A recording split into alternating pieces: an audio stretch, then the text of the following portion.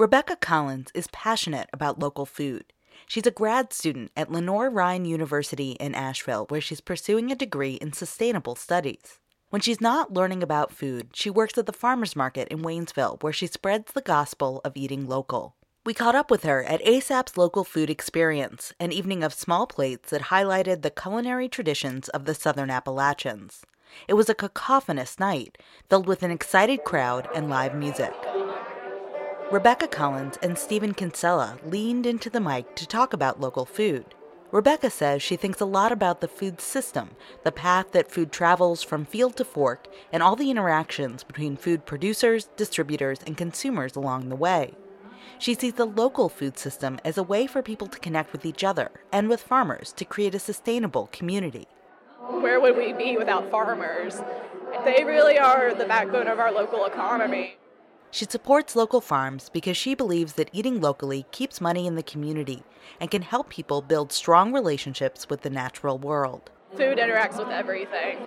Like, everybody has to eat, and I feel like our closest interaction with nature is through what we eat. And so I feel like when we're trying to get messages to people about being more sustainable, about protecting the environment, food is just an obvious entry point because everybody loves food.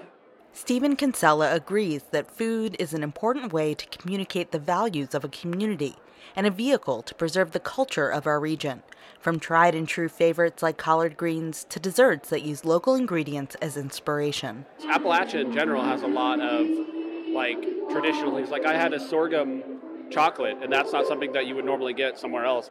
Although he's encouraged by the local food movement in the Southern Appalachians, he also sees patterns in the larger food system that concern him.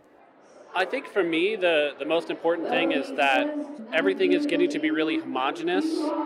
We're sort of distilling everything down to 3 or 4 varieties of each vegetable or each animal.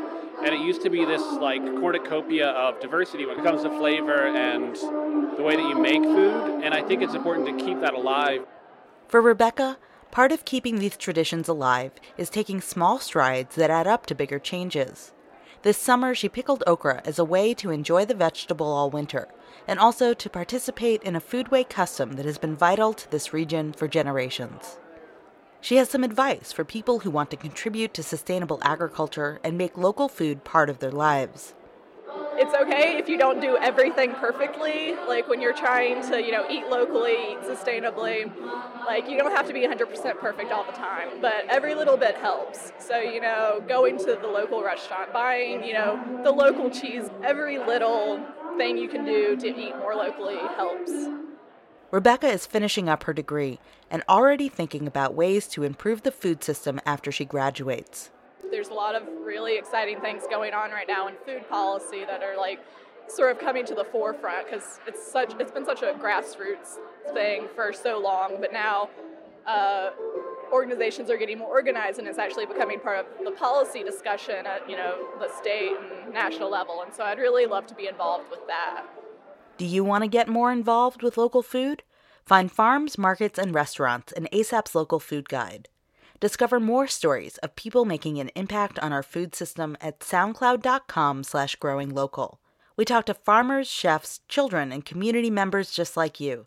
If you have a story to share, contact us through our website, asapconnections.org.